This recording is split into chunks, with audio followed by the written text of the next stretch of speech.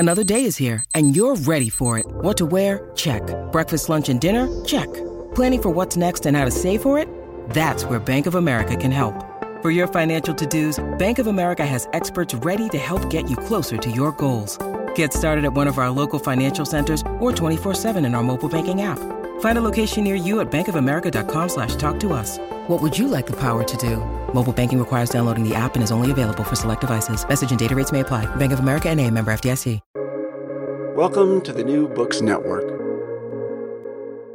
Hello, and welcome back to New Books in Environmental Studies, a podcast channel on the New Books Network. I'm Brian Hamilton of Deerfield Academy, and I'm happy to be joined today by Christina Gerhardt. She's Associate Professor at University of Hawaii at Manoa and a Senior Fellow at the University of California, Berkeley. Her environmental journalism has appeared in Grist, The Nation, The Progressive, and The Washington Monthly, and she's here now to talk about her second book. It's called Sea Change, An Atlas of Islands in a Rising Ocean. It comes out today from University of California Press. Dr. Gerhardt, welcome to the show. Thanks, Brian. It's great to be with you. This is such a cool project, and it's really one that has to be seen and kind of held in one's hand to be believed. It's sort of this wonderful environmental studies coffee table book of all sorts, and it does much more than that. Also, it's but we'll do our best to give listeners a sense of it. But before we get into the unusual architecture and the formatting of the book, I'd love to just talk about your approach to the topic of islands and their inhabitants. In your introduction, you position your book as offering a narrative vantage point, in your words, distinct from those from which islands have so often been viewed by outsiders. So what are these kind of distorting traditions that you're pushing against here in this project? Right. Yeah. Thanks for the question. Thanks to an opening and just mentioning what a gorgeous, in your words, book the Sea Change is. It really it is one that's best held in the hands, as you put it, rather than read as a PDF. I thank Leah Chandra, University of California Press's in-house designer, and Molly Roy, who made the maps in the book, for all of their contributions. It's very much intended to be an atlas in the old-fashioned sense, but a decolonized one. Which brings me to your question. I noticed when I moved to Hawaii about 12 years ago to take up this position at the University of Hawaii, and I was reading a lot of different literature, both about islands, but also by islanders. And one of the things that I noticed, one of the things that Sea Change pushes against, two traditions. And the first one is really a Western colonial tradition of reading islands. So your listeners may have read growing up, Western literature dating back to, I don't know, Daniel Defoe's Robinson Crusoe, or Jules Verne's 20,000 Leagues Under the Sea from the 18th and 19th century, respectively, or even more recent 20th century books such as Golding's Lord of the Flies. And so I was looking at these texts, and I thought, this is really interesting. They're giving us a framing of islands that often features cannibalism or boys shipwrecked on an island and things don't end so well in the case of Lord of the Flies. All sorts of things that had so little to do with what I was seeing and experiencing living every day on islands. And then most importantly, the kinds of things that I was learning about by reading the actual texts of islanders. So that's the first thing that I'm really trying to do, is push back against these traditions and center instead islanders' voices. The other thing that you already touched on a little bit in your description of the book is that Sea Change really engages and builds on scientific reports about sea level rise, but it expands the focus. In my estimation, we have enough scientific reports about the climate crisis and sea level rise, by which I don't mean the scientific research is unimportant or that we don't need new reports. What I mean is Sea Change builds on that science and it brings in other disciplines. I often refer to it as a symphony, by which I mean that it, yes, features science, but also the maps that I mentioned previously. There's art, there's essays, and there's poetry.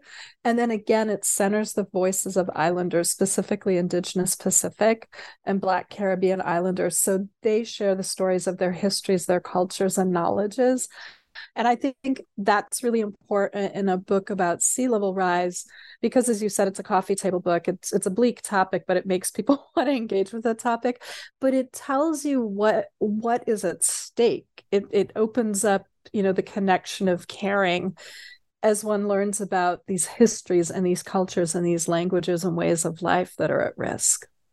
That's great. I want to get back to a lot of that. I was thinking how the book really makes clear, breaks through the colonial gaze and all of that, and it really makes clear the diversity of experiences on islands around the world. But at the same time, when you read it kind of end to end, you see these common experiences that people who live on islands, no matter how far apart from each other they live their lives, they share, and the islands and islanders share quite a lot. And so, what would you say are some of the common features of island experience?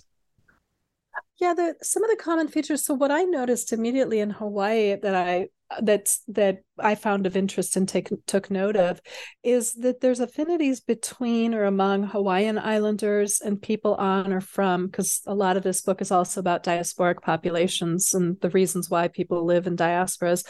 But there's affinities between Hawaiian islanders and people on or from the Philippines, from Guam, from Cuba, and from Puerto Rico.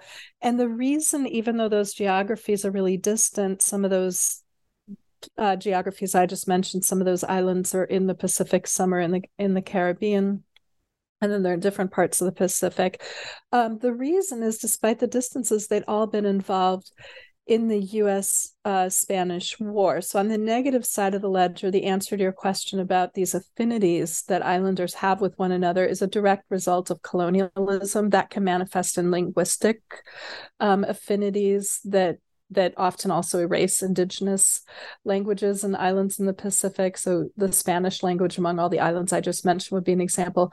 But it's colonialism and modern day imperialism on the positive side of the ledger, because a lot of this book is about putting indigenous or Caribbean, Black Caribbean often, but not exclusively, of putting those histories out there. On the positive side of the ledger, there's deep histories of affinities that exist among islanders. So in the Pacific, there's Tongan theorist and writer Epili Hau'ofa. He writes about how colonizers read islands as remote and distant, but of how islanders themselves, seeing themselves in a deep ocean that is their center, read themselves as connected. And interestingly, when I was reading some of the writings of Edward Glissant about the Caribbean, he was writing about this concept of what he calls relationality, and how islanders in the Caribbean, respecting all the differences among these islands, they still view themselves as very connected because of their geography.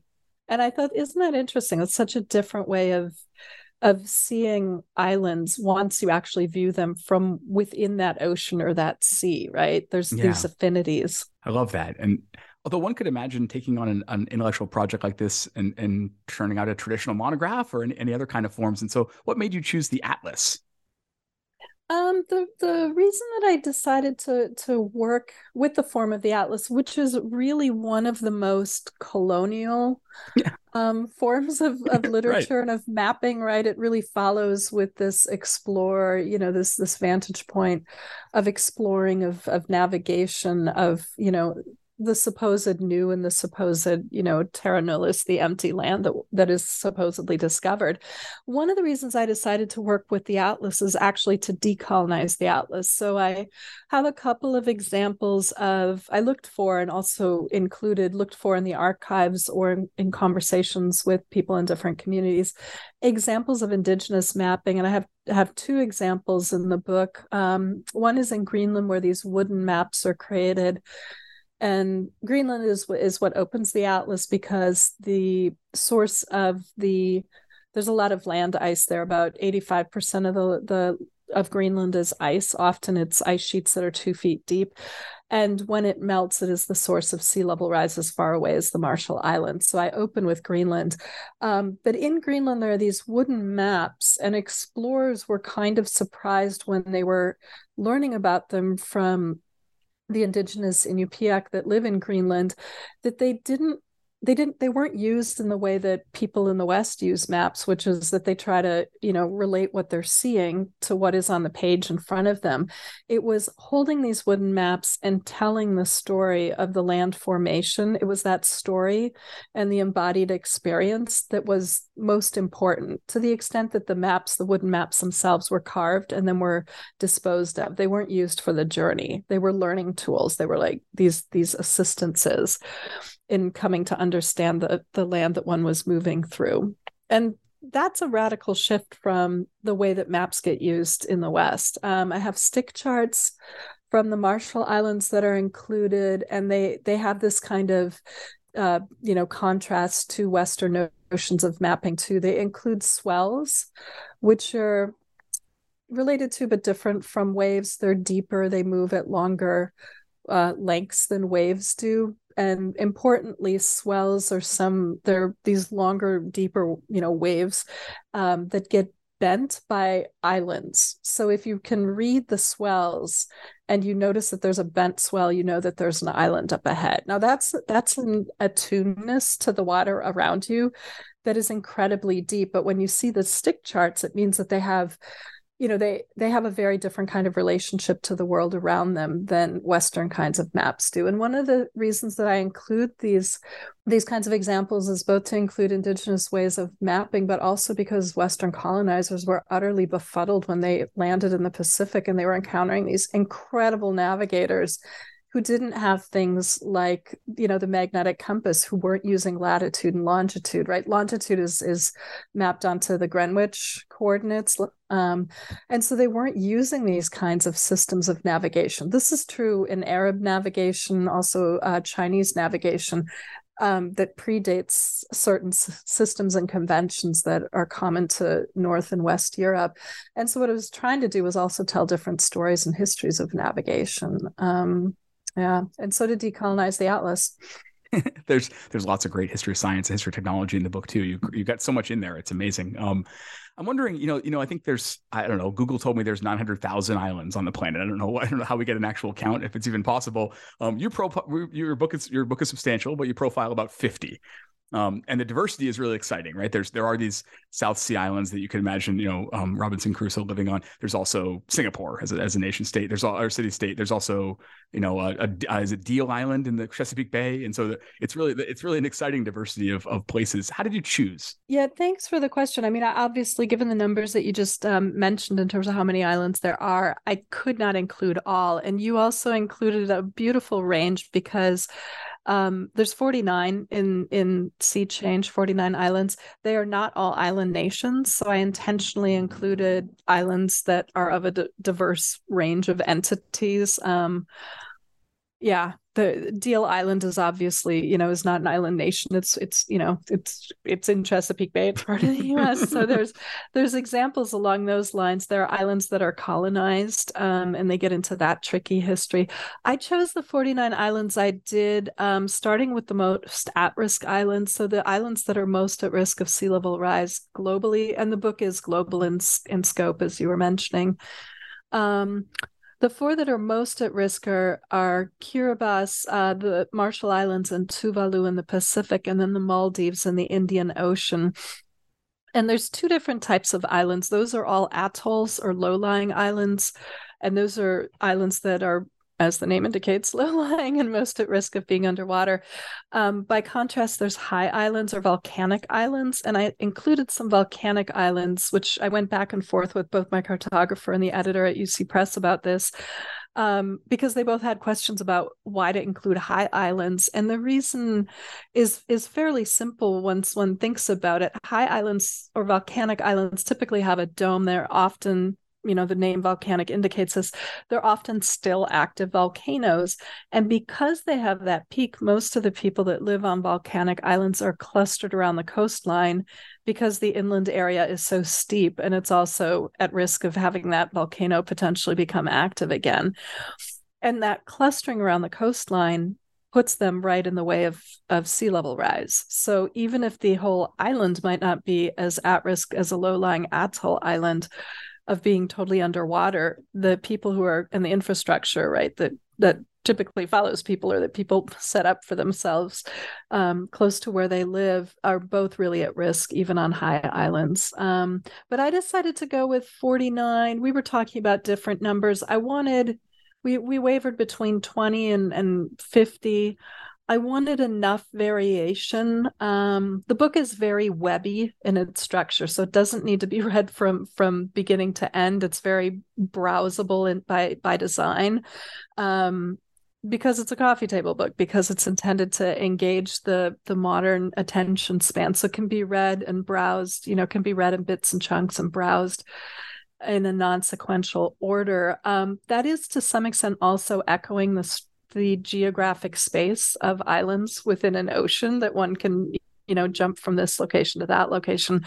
But there's enough islands that there's reinforcement of certain ideas. So infrastructure, which I've mentioned, which includes roads or airports, are often located close to waterways, especially on continents, in Boston or New York City or the San Francisco Bay Area.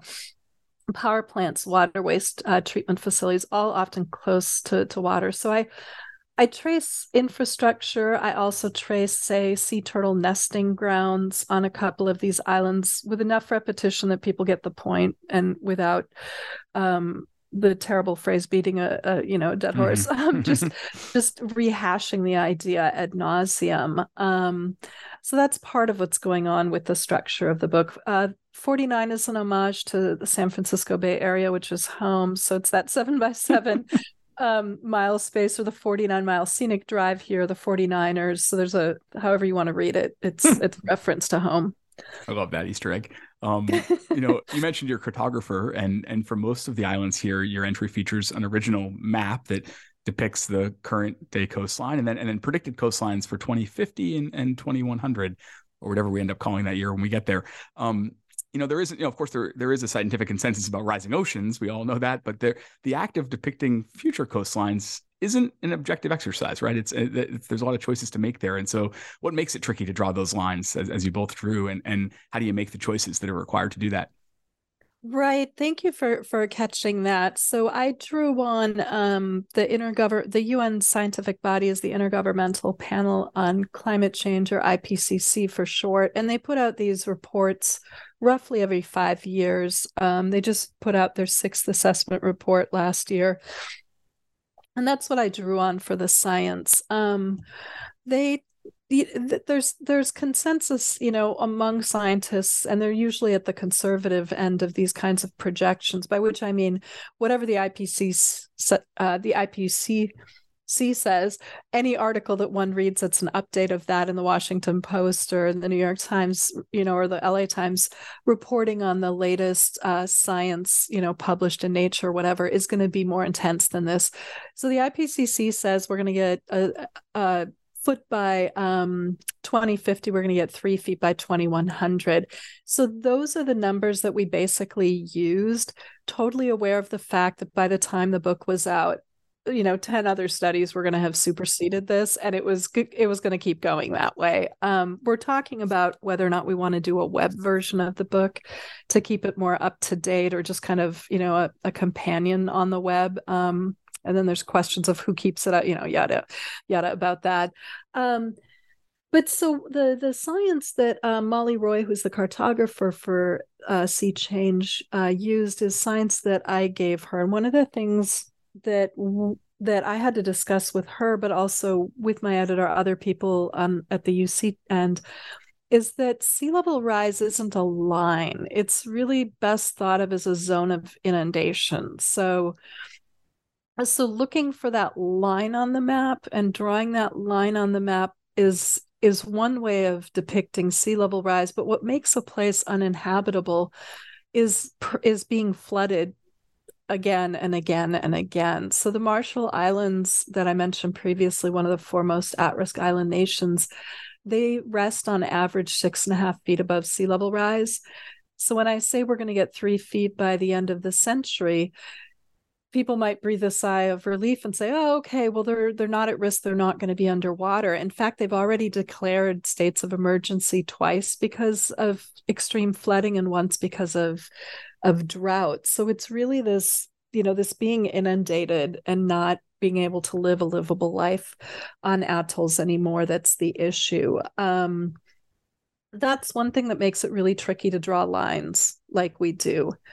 And I think just getting into this issue in the text and the prose about zones of inundation versus lines was one of the things that we thought about with regard to the relationship between the maps and the texts. And those are conversations we had too, is how do you relate what's being demonstrated or visualized in the maps and what's going on in the text. So another kind of example of risks of inundation is salinization, which basically refers to salt content in, say, soil or in freshwater aquifers. A lot of island nations really are, they're subsistence farmers, so they rely on what they can grow, or they rely on what they can fish to feed themselves. They don't walk down to the local grocery store, in other words.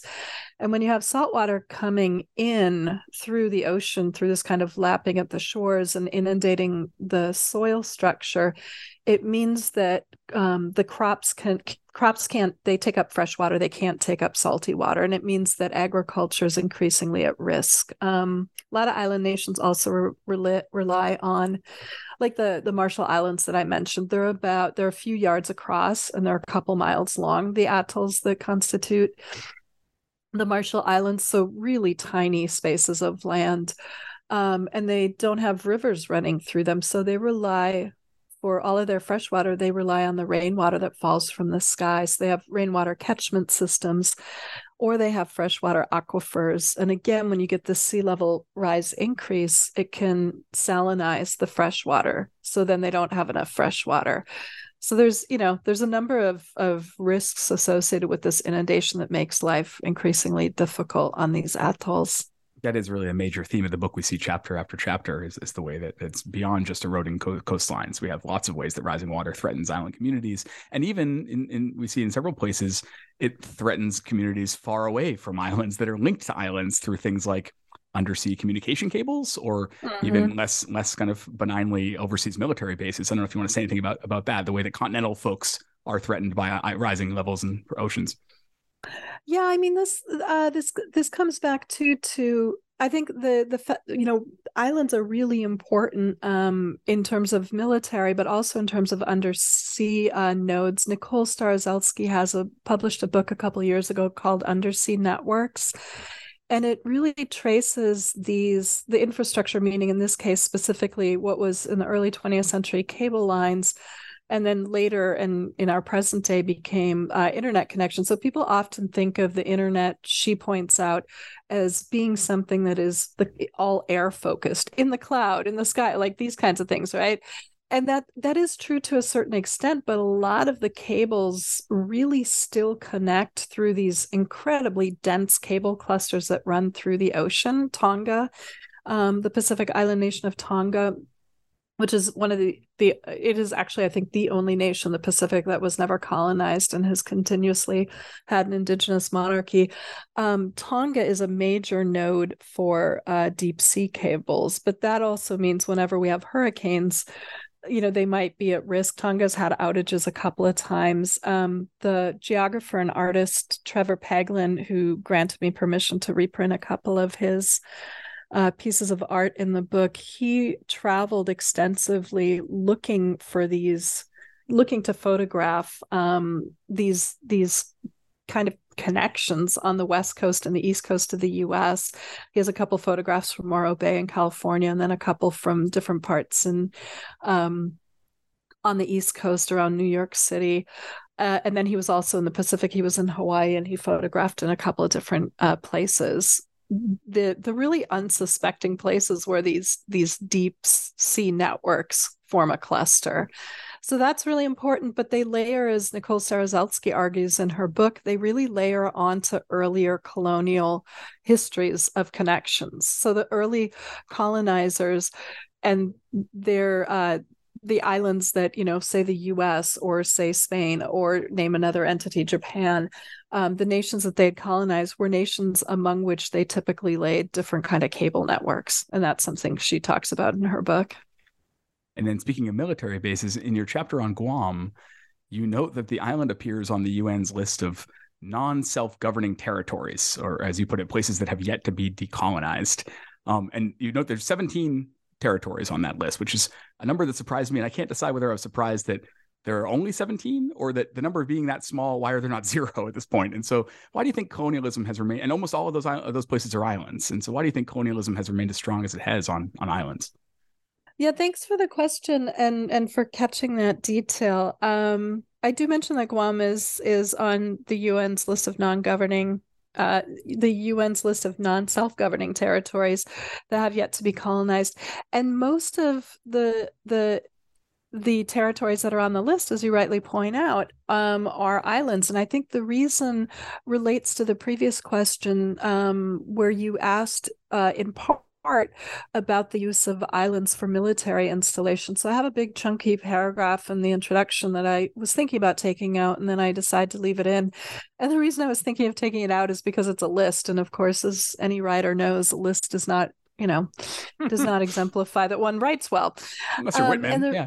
Right. Yeah, exactly. And so I decided to leave it in, and it's a list of the 52, I believe it's 52 off the top of my head. It's the list of the military installations that the U.S. has on islands around the world. And the reason I left it in is because I'm not quite sure that a lot of people know. Maybe people who are island dwellers know this, or who have military relations or island relations know this, but I'm not sure that everyone is aware of how many military installations are located on islands. And even once military installations are removed, and this is around the world, even once military installations are removed, they often have really incredibly terrible impacts that remain on islands. So, the Marshall Islands, just to name one example, was subjected to dozens of nuclear tests on Bikini Atoll, which is one of the atolls that makes up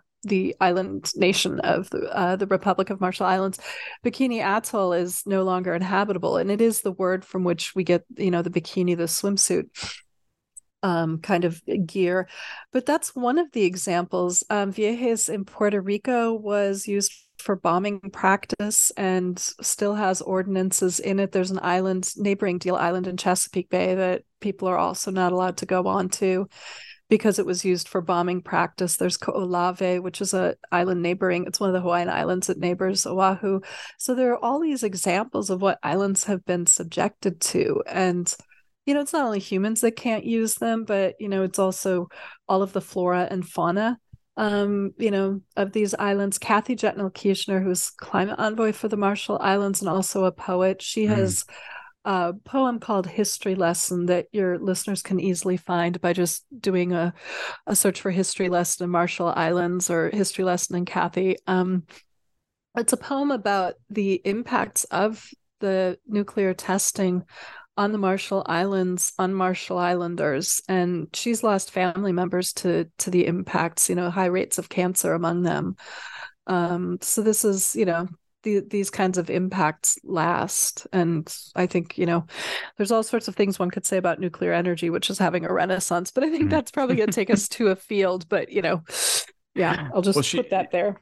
She's so great, and she actually she's an embodiment of something you've mentioned a couple of times that I have not yet having a chance to pick up on, which is that the book is really distinctive for how it incorporates the voice of islanders. This is, obviously your work is the dominant voice here, but it's a polyvocal work here, and why was that important to you? And could you share a bit about maybe a couple of the specific voices you were excited to include?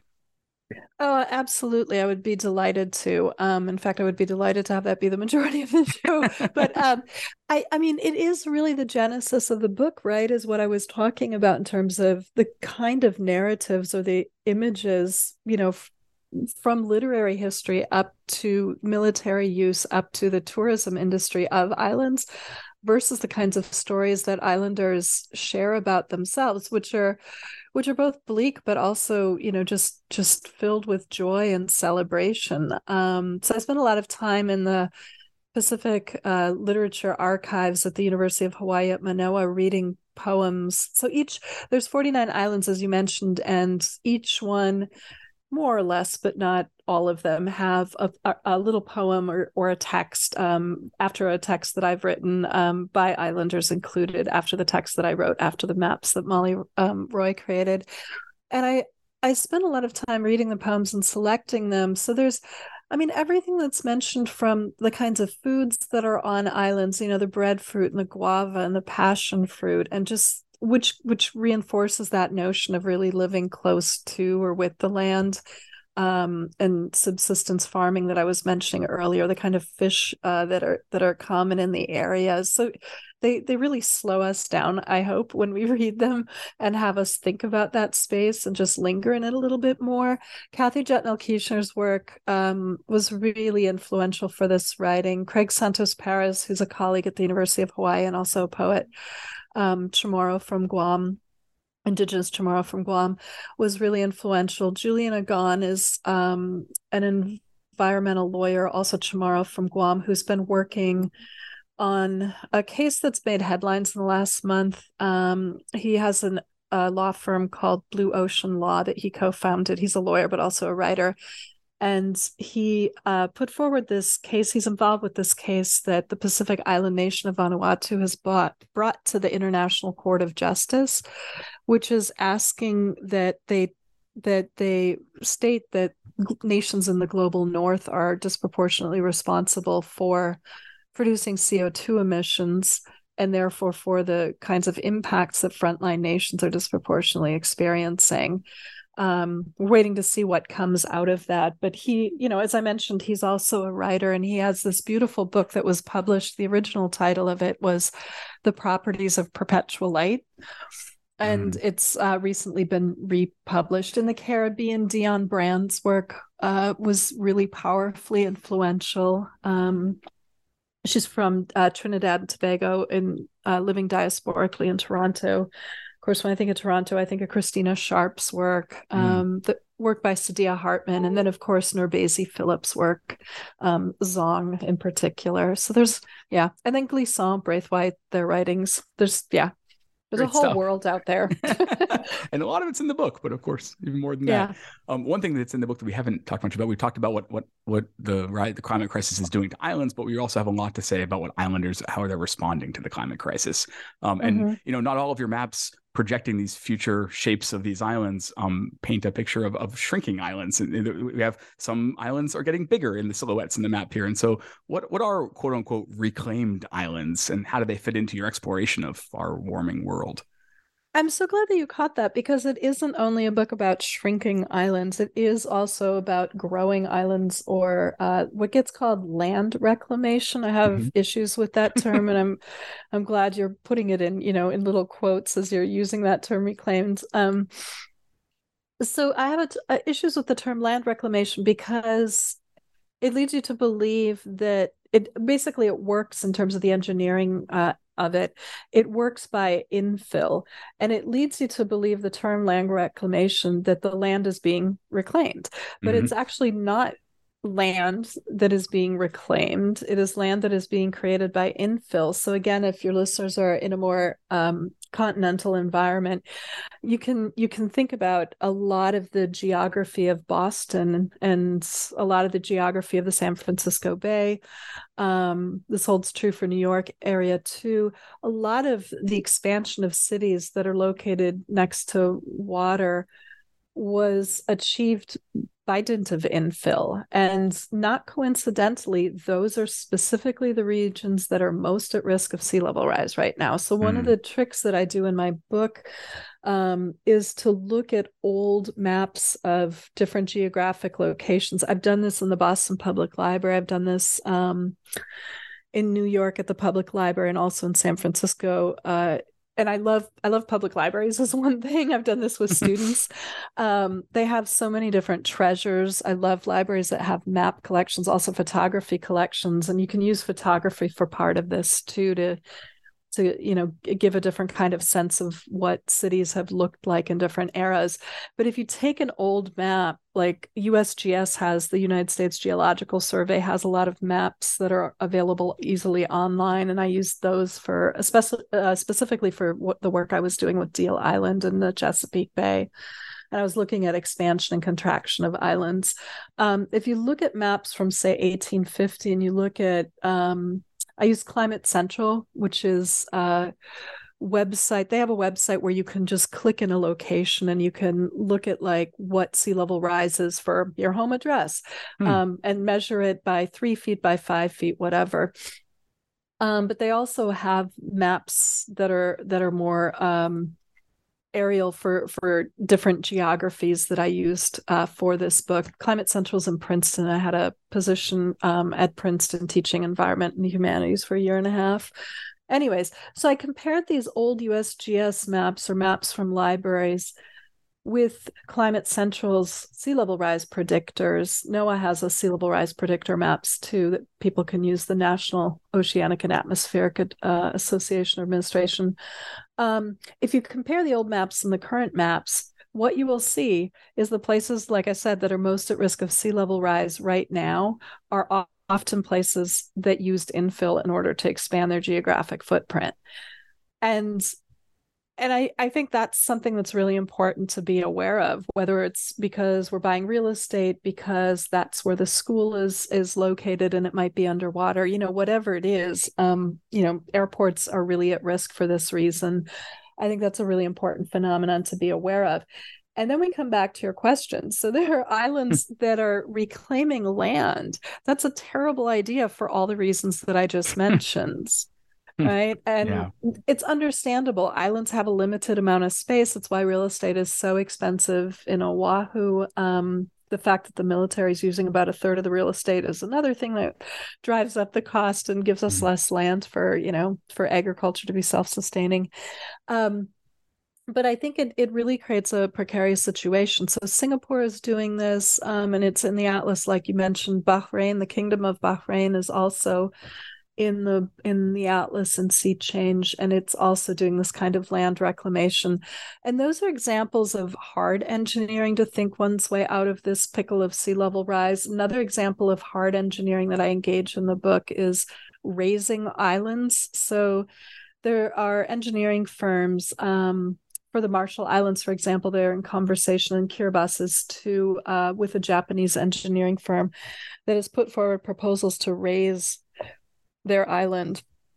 The Maldives is in the process of building an entirely new island now.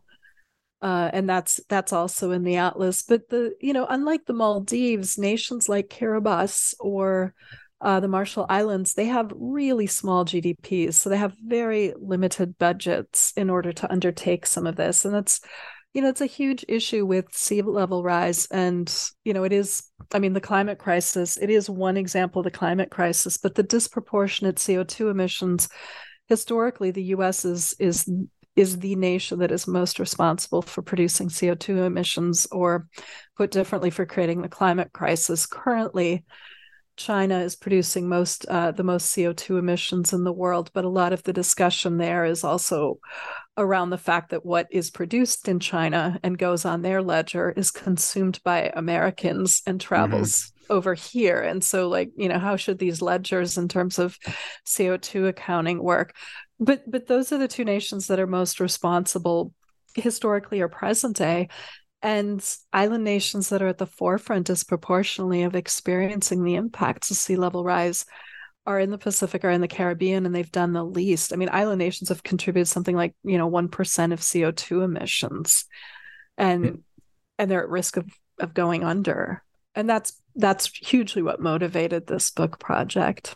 Speaking, and that's something you come back to a lot, and speaking of that disproportionate emissions and disproportionate threats and the tiny GDPs of island nations, I was reminded of one of the headlines that came out of COP27 back in November, was the establishment of a quote unquote loss and damage fund. And could you say a bit about what that is for listeners that haven't been briefed on that, and how effectively do you think it addresses this injustice? Yeah, thank you for bringing that to your listeners' attention. I really appreciate it. So loss and damage was one of the successes out of last year's COP27. So COP27 is the COPs, in all caps, are conferences. They're called Conference of the Party, COP, and the parties refer to all the different nations that participate in the conference. So there's 198 nations that gather annually, typically towards the end of the year, and they meet as part of the UN to talk about some sort of an international treaty engaging with the climate crisis or addressing the climate crisis. Loss and damage was a success coming out of last year's COP27. A lot of people like to critique the UN in these conferences, and I'll just list up some of the critiques. They're too slow moving, is what a lot of people say. They've been taking place for decades, and they haven't really led to any kind of a result. Even if there was a treaty that was agreed upon or agreed to, it's not legally binding is another criticism. And I think all of these criticisms are fair. One of the things that I think is really impressive about the UN is it is the one forum, unlike, say, a G7 or G20 meeting, where all 198 nation states get together, and nations in the global north that are disproportionately responsible for creating the climate crisis have to look the nations that are at the front lines and suffering these impacts in the eye, and they all get to voice their opinions. And that's the genesis of the book. A lot of people think it's because I've been living in Hawaii. It actually predates that. So I've been covering these climate negotiations since 2009. And what I noticed as a journalist and covering them is, so what you hear the 198 nations individually stand up, and before they weigh in on a point, they'll say, well, the situation in my home country, I just want to acknowledge is as follows. So last year was Pakistan. A third of the country was flooded. A third of the country was underwater. There was billions of dollars of damage. 3,000 people died, and half of the deaths were children. The other issue last year that kept coming up was the drought in the Horn of Africa. So nations stand up individually. They also stand up as part of clusters. In UN speak, that's the least developed countries, or the Africa Group, or the Alliance of Small Island States. And so they'll say these kinds of things, and then they'll weigh in on whatever point is being discussed. And what I found interesting there is, although I, as a journalist, having a seat, at the table there, at least covering it and hearing this day in and day out, had a good sense after 2 weeks of what was going on worldwide. When I looked at even really great institutions that, publications that have great climate coverage, The Guardian, for example, consistently does and has for decades had great coverage of the climate crisis, you'd find the US-China standoff dominating the headlines. And I want to be totally clear, I don't think that issue is unimportant. I think it's a crucial piece of the puzzle. But I was like, where are these islanders' voices and what they are disproportionately experiencing? So to come back to loss and damage, this is a huge success coming out of last year. Nations from the global south have been pushing really hard for this for 30 years. This is a fund that they have been working to get established for decades. And Tina Stege, who is a climate envoy from the Marshall Islands, was at the forefront of leading this. It's, of course, as many political movements are, a collective effort. But it was a huge success last year. What it means for people who aren't familiar with the lingo is that a facility, some sort of a funding mechanism, be set up so that nations in the global north pay nations in the global south who are disproportionately experiencing the impacts of loss and of damage.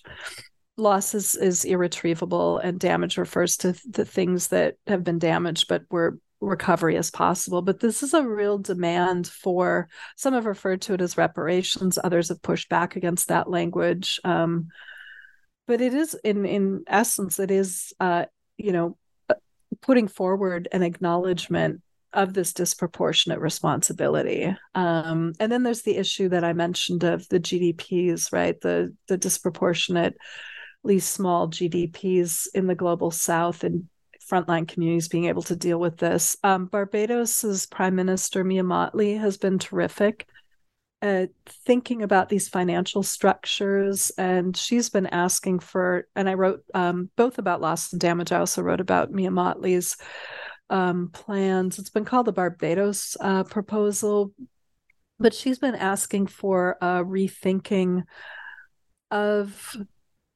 everything basically that came out of the 1944 Bretton Woods Agreement. So the World Bank, the IMF, the way that these entities give out loans, she's asking for them to rethink their funding mechanisms, taking into account both that some of the debt is a direct result of colonialism, but also taking account climate crisis, and that a lot of nations now have debt because they're disproportionately spending their budgets on dealing with the climate crisis.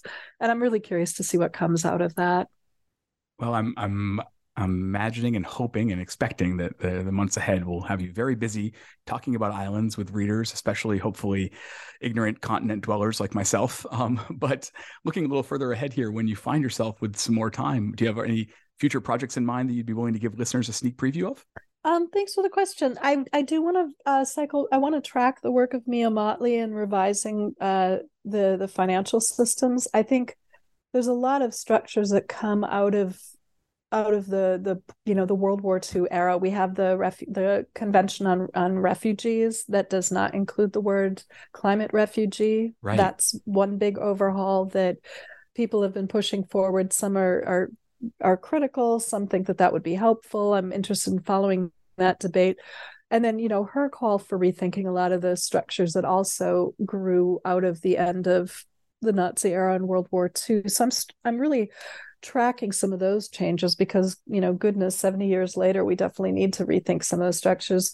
I'm thinking of working on a future book that engages sea level rise in cities globally. So that's the preview for the next book project. Cool. Well, for the time being, we're very lucky to have this book, which is again, Sea Change, an atlas of islands in a rising ocean. It comes out today from University of California Press. Its author is, and my guest has been, Christina Gerhardt. Tina, thank you so much for your time and for this gorgeous and important book. Thank you so much for having me on. It's been great to be with you, Brian.